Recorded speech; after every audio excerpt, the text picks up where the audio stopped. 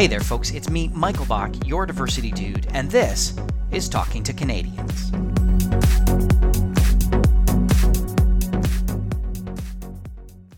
For some people, living with a disability can present a lot of challenges.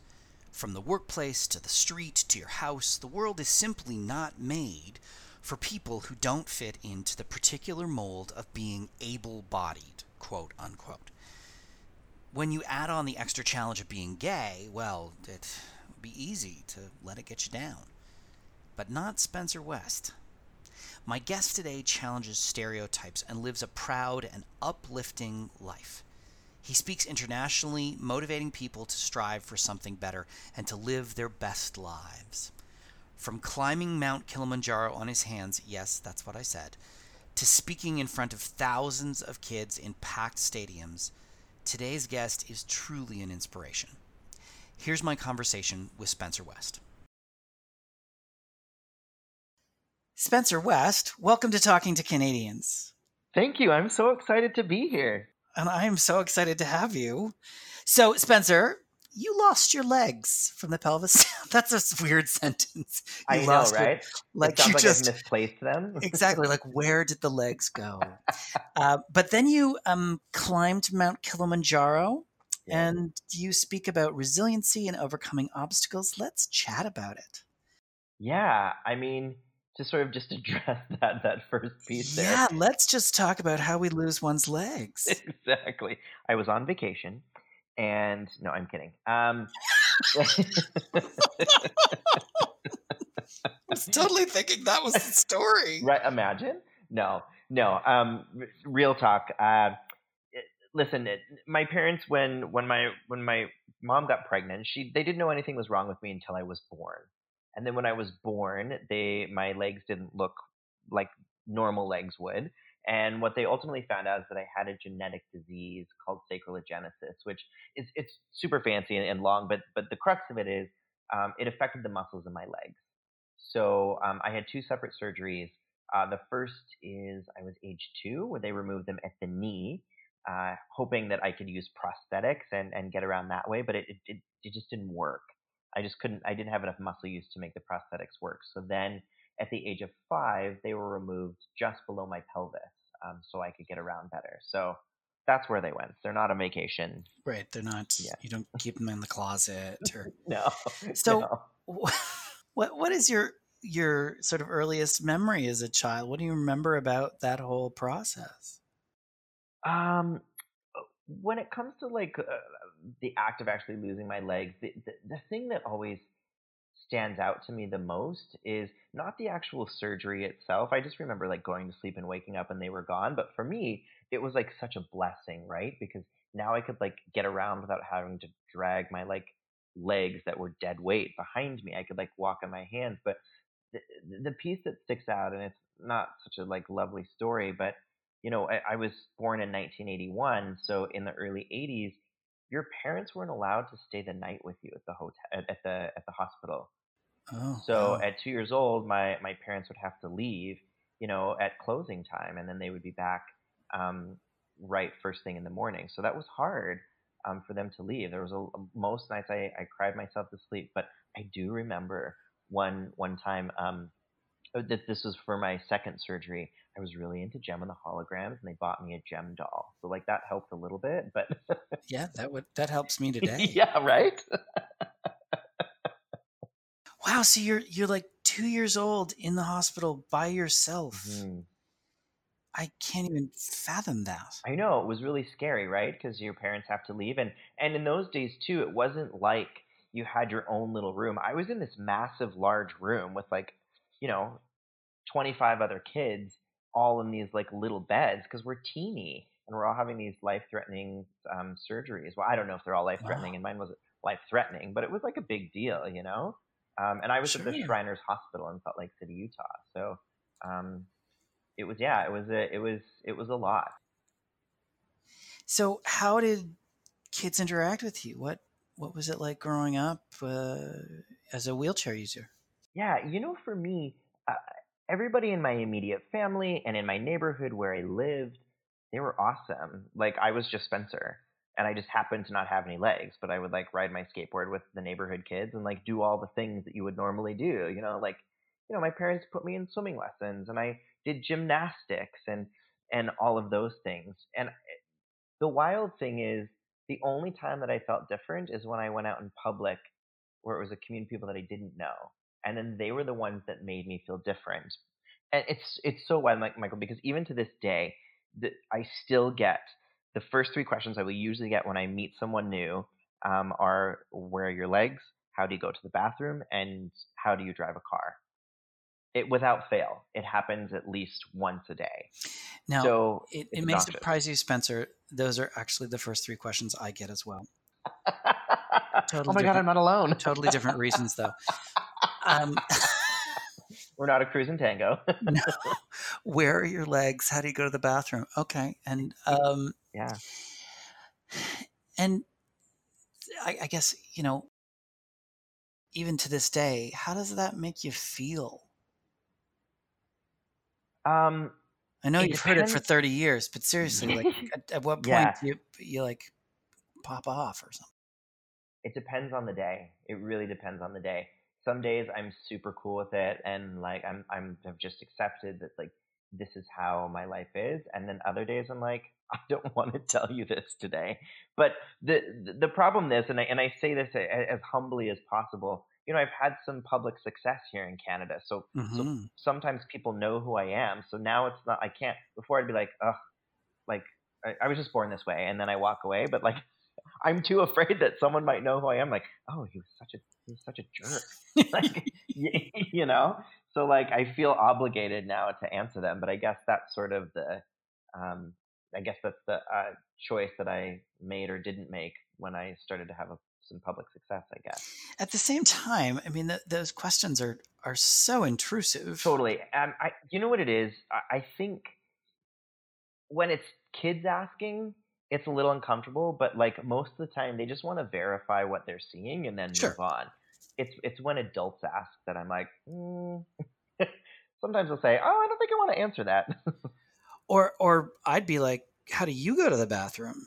I have said that before, actually. As you should. Like, seriously, that's just a weird question to be like, how do you go to the bathroom? Nice to meet you. Glad you could make it. How do you go to the bathroom? Like, these are not things that would ever cross my mind to ask anyway. I know. I honestly, I think it's just the visual. People can't understand like what below the pelvis means. And so they just assume that I'm like tits up, I guess. Like, I don't know. Can I say that? You can say it. It's a great visual. Okay. You are nothing but nipples and above. Exactly. And so I think they get confused. Like, no, I have a waist and all the other things that come along with being a cis male man that identifies as gay. Like, it's all the same. So I think we always joke that someone's just gonna like, and someone meaning me is gonna like just leak a nude photo just get it out of the way. Here it is. Growing up, you get into adulthood, you start to, form into a human being. Yeah. And what did you experience as a wheelchair user? Like, what's it like? It's so funny because I think when you're, at least for me, when I was younger, I wasn't as bothered by accessibility. Plus, I grew up in a small town in Wyoming where I just like knew everything, and everything was adaptable. At least I could just like figure it out, because part of my privilege is that I'm able to get out of my wheelchair, and I'm able to lift it up a couple of stairs or lift it up a curb and then jump back in and carry on. But it's as I get older and having lived in Toronto now for 11 years, I'm like, I think I'm like that crotchety old man now that's like, oh God, this is annoying. And like, where's your elevator? And why isn't there a ramp? Which, like, part of it is like really good, because I'm like, yes, this like activist side of me is like, no, everything should be barrier free. Yeah. And I should be able to go wherever I want. And I still have a lot of privilege, compared to some folks that are confined to a wheelchair. But growing up as a kid, it was like, it really wasn't that big of a deal. And now that I've gotten older and I've started to experience more of the world, I'm like, oh, it actually is a big deal. And I am starting to like be a bit more angry about it, both as an activist and as a grumpy old man. Yeah. I'm with you. Like, I have an episodic disability that occasionally has me walking with a cane. And the first time it happened, I suddenly became aware of every step that exists. And I became a activist slash crotchety old man who was like, "Are you kidding me? Why do you need this step here?" Because so many of them are just bad design Totally. and not Totally. like this serves a purpose. It was just a bad design. Yeah, exactly. So switching gears a titch, Hmm. you mentioned you're a homosexual. Yeah. What tell us your coming out story? What was it like? I feel like I need to give like just a brief backstory first. So Yeah. I grew up, as I mentioned, in Wyoming, and I was in grade 12 the year that Matthew Shepard was murdered, and he was murdered 4 hours away from where I live. So it was to grow up in a state that suddenly was thrust into the limelight and was known now as the state of hate. And for me, and I say this genuinely, it was the first time where the world suddenly didn't feel safe. And I didn't know if I really fully understood that I was gay at that time, but even if I had, there would have been no way that I would have come out then. Sure. It took me a lot of years of really getting to know myself, and when I moved to university, that's when I started to realize. I remember I was working at Old Navy as I was in university, and I remember like trying to go on dates with girls, and I never felt anything. I was like, oh my god, she's fierce, and I love hanging out with her, but like I don't feel Yeah, anything for describing a her. woman as And then fierce, like that's generally a sign of something. I know, I know. And then like, a cute guy would walk in Old Navy and I'm like, oh, why am I getting these butterflies? Oh, I just must like his style. And then a year later, it was like, oh no, I want to date him and kiss his Yes. face. Like that's what I want to do. And so I came out to my best friend first. We've been best friends since grade seven. He came out like probably 2 years Mm. before I did. So I told him first, and he was so lovely. And then I went to my first Pride that year in Salt Lake City. And just this is like a sidebar. Salt Lake City has a great Hmm. Pride. I think it's because the culture can be so divisive there that when there's a pride, we're going to kick up our heels in pride, So Yes. Everyone takes um, off their second I went skin and exactly. So so I went to Pride, and then I came home from Pride and I called my parents, and they were the second people that I told. And I feel really grateful that they were super supportive. My mom struggled for a hot minute because for 21 years, I told her that I wasn't when there was weird instances where people would ask. Um, and so she just always believed me. So I think it was hard for her in the beginning to reconcile that, oh, but you said this, but now you're not. So that's a bit confusing for me. And we ultimately got there, and I'll never forget the time where I really knew that, like, she was always on board. She's like, I love you, and this is totally fine. We'll figure it out. I just need to understand a bit more. But we were shopping. I have a younger sister, and we were shopping, and there was these bags, and one of them said Mrs. Timberlake, and my mom's like, "Oh, you need this," and I was like, "Oh, this is the best thing you could have ever said to me," and I'm of still waiting. course. Um, but the other thing was that I'll never forget I told my parents in the following year, my dad is like a I hate to say a man's man because I hate saying that, but my dad is a very masculine hunting, fishing, sports kind of guy, and he called me on Father's Day the following year, and he was like, you know this, but like I love you, and you're my son, and I don't care, and you're 21, and I'm tired of waiting. When are you gonna adopt me some grandkids? I can deal with the gay as long as I get babies. Okay. Yes. Exactly, exactly, and he didn't even care that like if they were biological or not. He was like, just figure it out because I'm tired of Nice. waiting. Okay. At 21, he Yeah, expects you to have children. yeah, That's I a know that little was a lot. intense. Okay. Mhm. So I want to uncrack a bit of a nut here about what it's like living Yeah. life as a gay man who also uses a wheelchair. What's that Mhm. been like? It's been a challenge, candidly, um, and we're also in this weird age where it's like, where do you meet people now? And I'm actually asking, like, I don't know, and like for me, going to a bar has never been something that has been easy. I've gone, and I love to dance. Like I'll get out and dance with my hands, but like to meet someone at a bar is it's difficult because a lot of bars aren't accessible. The washrooms aren't accessible, and then on top of that, they're super crowded. So like I usually have to stick to one area, and usually my friends like form a circle, and we just like sort of dance in a circle. So it's not like I can go up to someone and like talk to them. I have to like tap on them and they have to kneel down and we have to yell at each other to like be able to hear. It's just not like a conducive place for me to meet someone. And then online is online. It's got like positives and negatives, you know. There's been a lot of people. It's so funny because in the beginning, when I was really like exploring online dating, it was I didn't disclose my disability because I didn't think that it mattered. And then what I started to find is that I felt like I was coming out twice. Like people knew I was gay, but then I felt like we would have this nice conversation. And they'd be like, "Oh, but by the way, like I don't have any legs," and then it would become like a big deal. And like sometimes people would block me, or sometimes people wouldn't want to talk anymore. And so then I was like, "Well, this is exhausting trying to do all of this." So I just started putting it in my profile, and then people want to know like how sex works and is that normal and all of the things, which eventually is an important conversation. But like that's usually the first few questions people want to know. um, so it hasn't been the best, but I mean I feel like sometimes it's all relative, I don't know. Dating is hard enough when you're LGBTQ identified.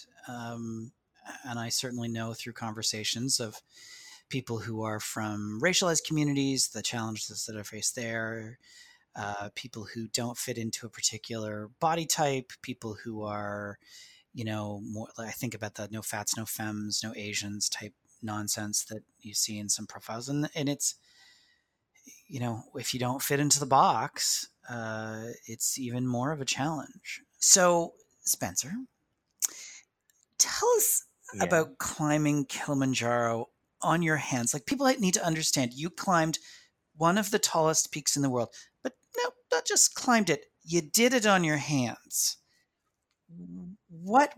I mean, I do not like to walk up a hill, let alone do it on my hands. What motivated you to do that? What was like, tell me all about I it. know, and it's so funny because if you would have asked me 10 years ago, would you climb a mountain? I'd be like, you Yes. have lost your mind. Um, it's so sort of interesting how it came about. There was two sort of things that happened. Part of my job for the organization that I work for is we empower young people to change the world on things that they care about. And um, the founder of the organization, I had just said to me in passing one day. He was like, "Hey, have you thought about climbing Kilimanjaro?" Because he'd like recently done it. And he was like, "I think it's something you could do." And I was like, "No." Like, I have had zero desire to do any of those things that you just said. So the answer is no. But the issue that I was facing is I was telling young people to make a difference and to get out there and do something, and I've never done it before other than just talk about it. And so I thought, ooh, well, that doesn't seem right. And then the other thing, to be 100% candid, is I'm someone that friends and family is Mm, how I recharge.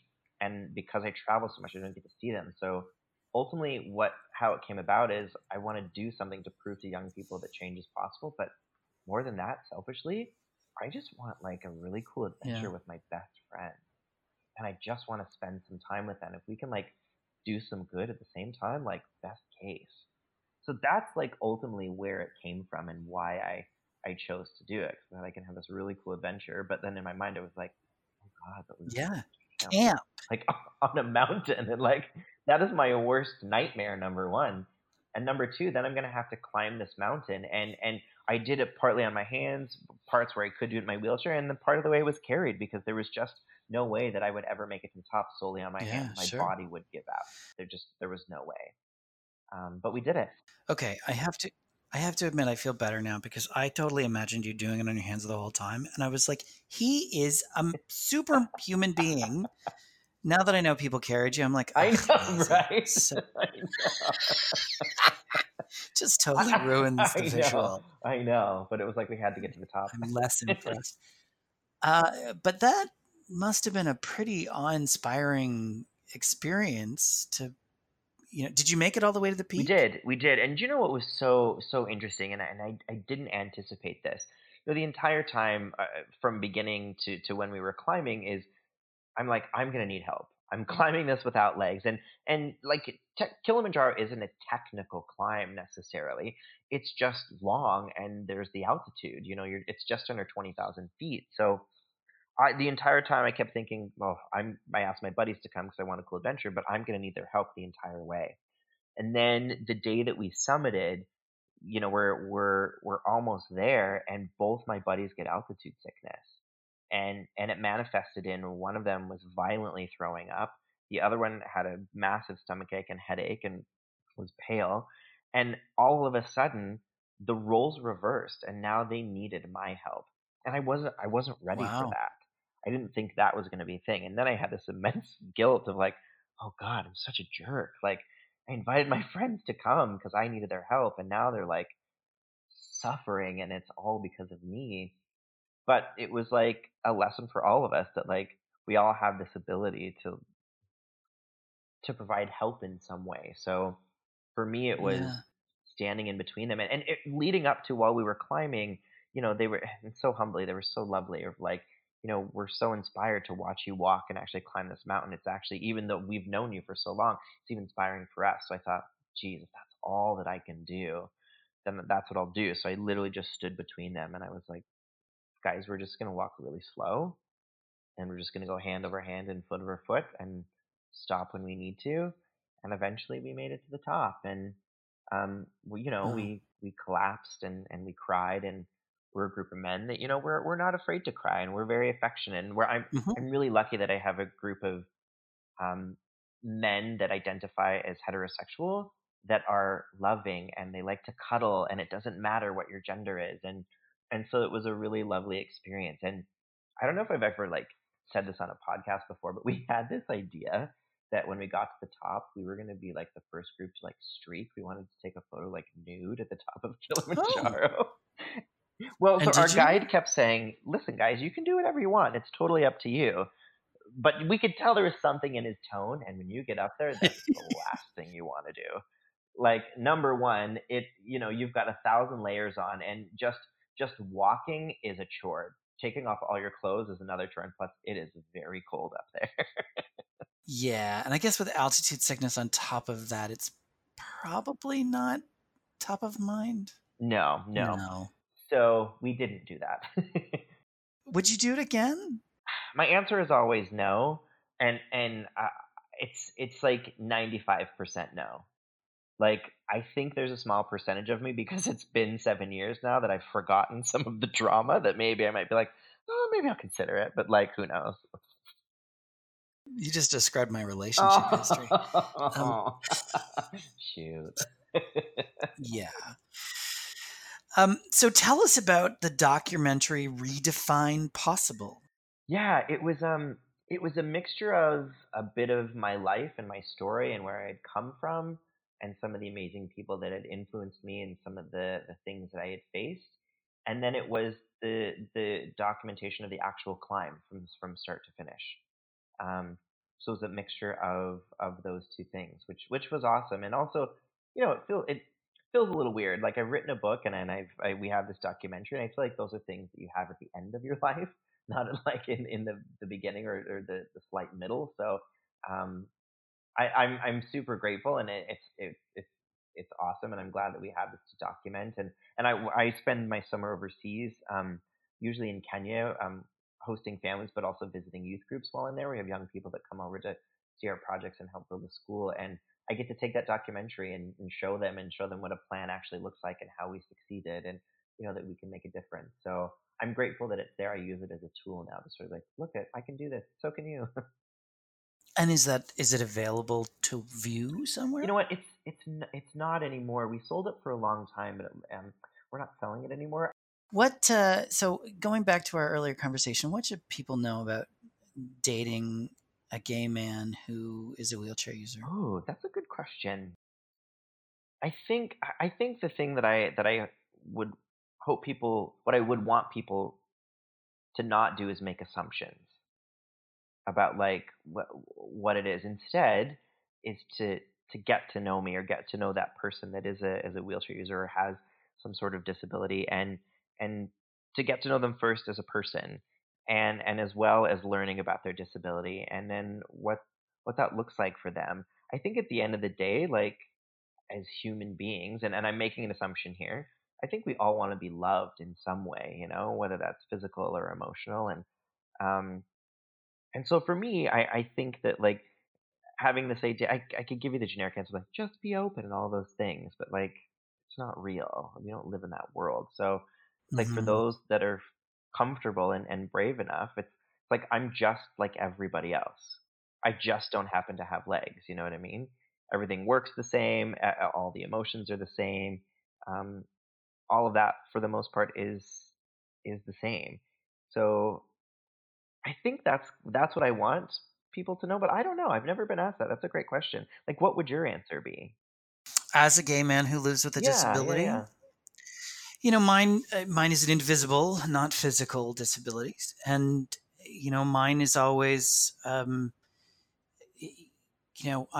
not like everybody else, and I'm gonna have bad days, and there's gonna be bad moments, and if you can sort of weather those, then I'm pretty awesome. Um, but I certainly have faced my share of negative reaction when I come out as living with a disability, that people are, we don't fit in a box. Right.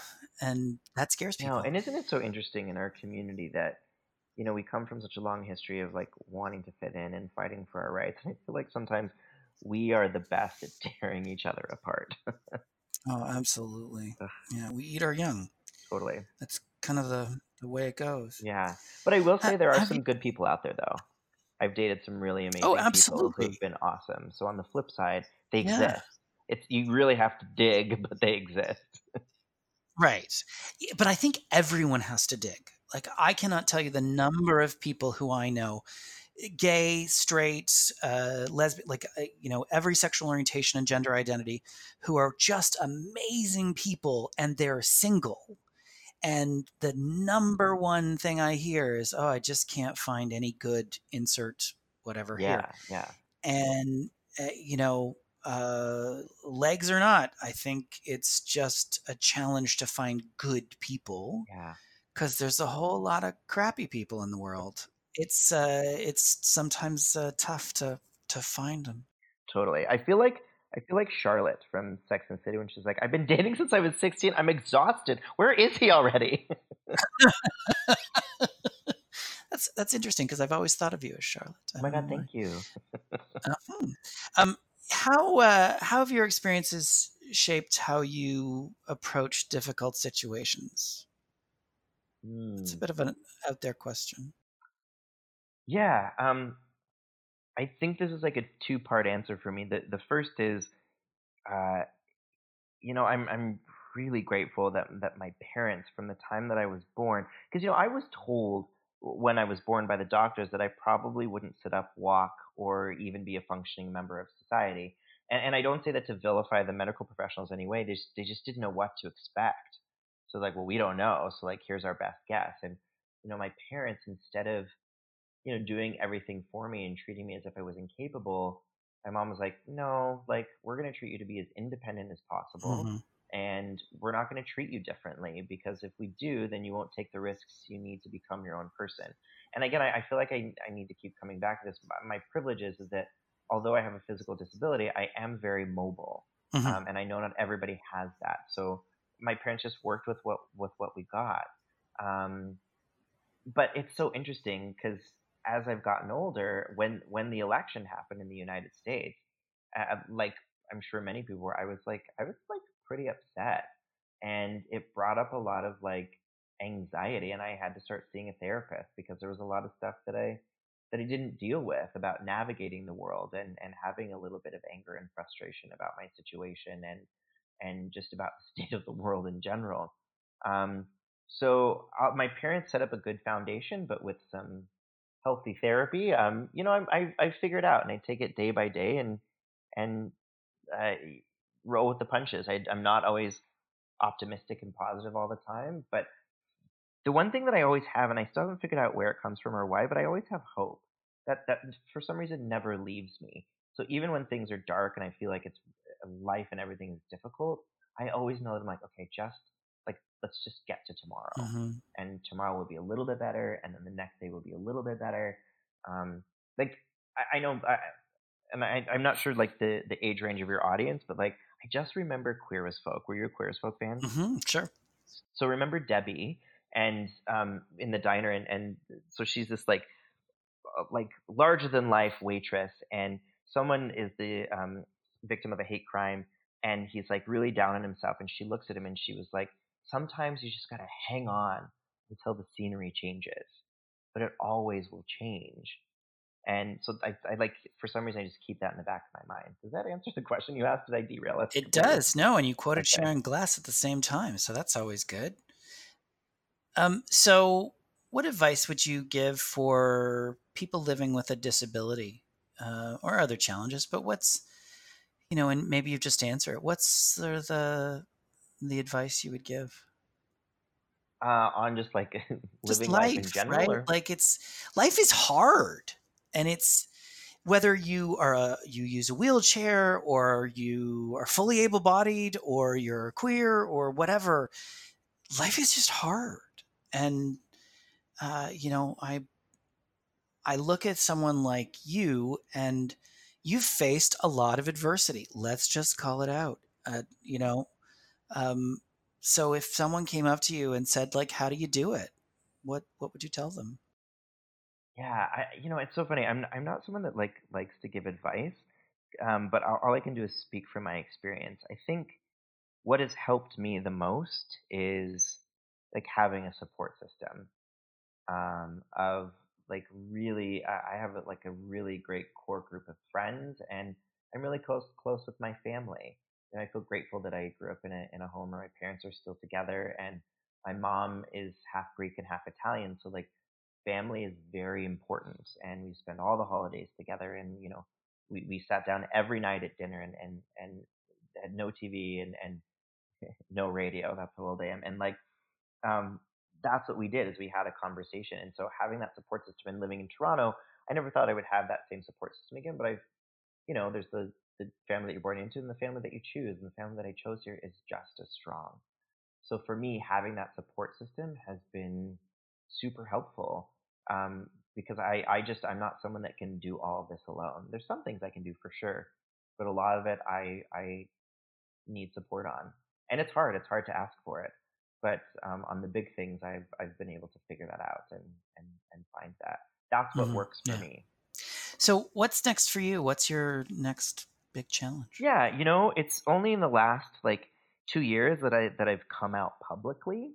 I've been out since I was 21, so it's never been a secret to anyone in my life, both professional and personal. But I just, having a physical disability and it being in your face every day, I felt like that was a big enough story that I wanted to tackle that first. Um, so what's next for me is just trying to learn how to lend my voice and to figure out my place in, being a visible um, voice in the crowd as someone else who identifies in this community. My YouTube channel, we're trying to figure out what to do with YouTube. To be very candid, we don't know what we're doing. We're just throwing a bunch of stuff out there and sort of seeing what sticks. So we've done interviews and vlogs, and uh, I've done some like fun sing-alongs. One of my favorite sing-alongs is with Darren Criss, who Yeah. played Blaine on Glee. He's a friend, and every time we're in the same city, we go to like a piano bar and just like Awesome. sing all night. And so we did like a fun video with him, and just like things like that. So we're just hoping that people will check it out, and we're just trying to come up with new ways to engage and maybe give back at the same time. So it's a work in progress, but that's what's next. I'm still speaking, and I just came back from Hmm. Kenya a couple of weeks ago, and just Fantastic. doing the thing. So we always like to wrap up our conversations with the same three questions. I call them the light and fluffy, but it's just an opportunity to get to know you a little better. Who are your heroes and or heroines? Listen, I always say my parents first, but I think a lot of people say that. Um, do you know who? I don't know if I can pick. I can give you a couple examples, but some of my heroes, the people that I find myself gravitating towards, are the people that are allies of communities that you wouldn't expect them to be. So, for instance, I love Macklemore because here's this like cis white heterosexual man who is an advocate for Black Lives Matter and the LGBTQ community. Someone that you wouldn't think would do that specifically as a celebrity and in the world of hip hop that he's in, but that was his like thing from the beginning. And so like I find those people really really inspiring. And of course the normal people, like I love Oprah obviously, and like um I'm gonna feel like that's everyone.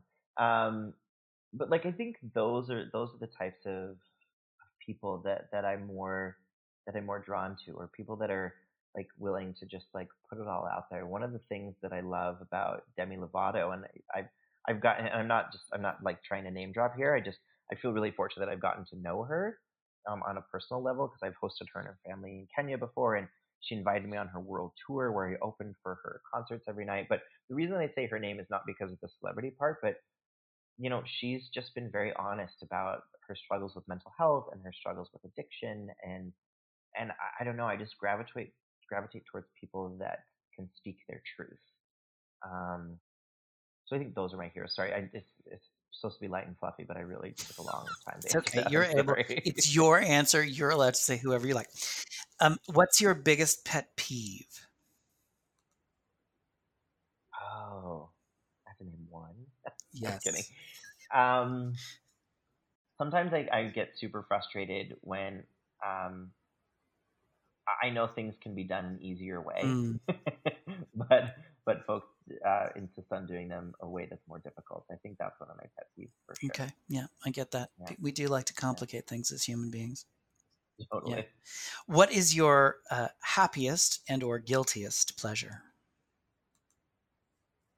Oh, um, my happiest pleasure is just spending time with my friends, even if sometimes we're like, let's be together, but be on our phones. Like just being in the room with them is really lovely. And I'd say my guiltiest pleasure is, those ice cream drumsticks. I know.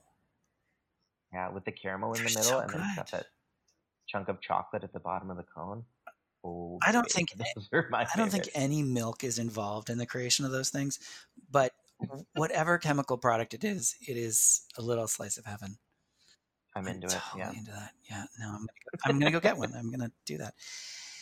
perfect. You're welcome. Spencer, thank you so much for joining me Oh, it today. was my pleasure. Thank You and I you. have known each other off and on for a while, and you're so amazing. Legs or not, you're just an amazing Thank human you. being, and you're inspiring. So I'm so glad that you were able to join us on my little podcast and share your story. So thanks for being here. And likewise, and thank you for what you're doing. Like honestly, it's pretty incredible what you've done and how your career has evolved. It's been pretty awesome to Oh, watch. thank So you. kudos to you as well.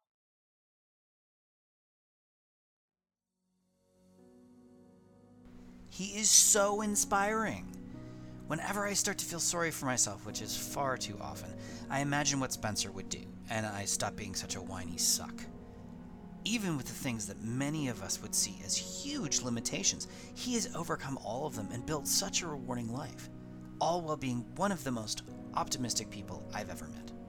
I encourage you to check out his YouTube channel. Just look for Spencer West. It's well worth it. That's all for today's episode of Talking to Canadians. Thanks for listening, and thank you to my guest, Spencer West, for sharing his story. Make sure you subscribe to this podcast through your favorite podcatcher so you never miss an episode. And if you enjoyed today's episode, feel free to give it a like. And if you didn't, well, don't. Also, connect with us through social media. We are at CCDI Social. And don't forget to stay up to date with everything CCDI is doing by visiting our website at ccdi.ca. Thanks again, and I'll be talking with you again soon, Canada.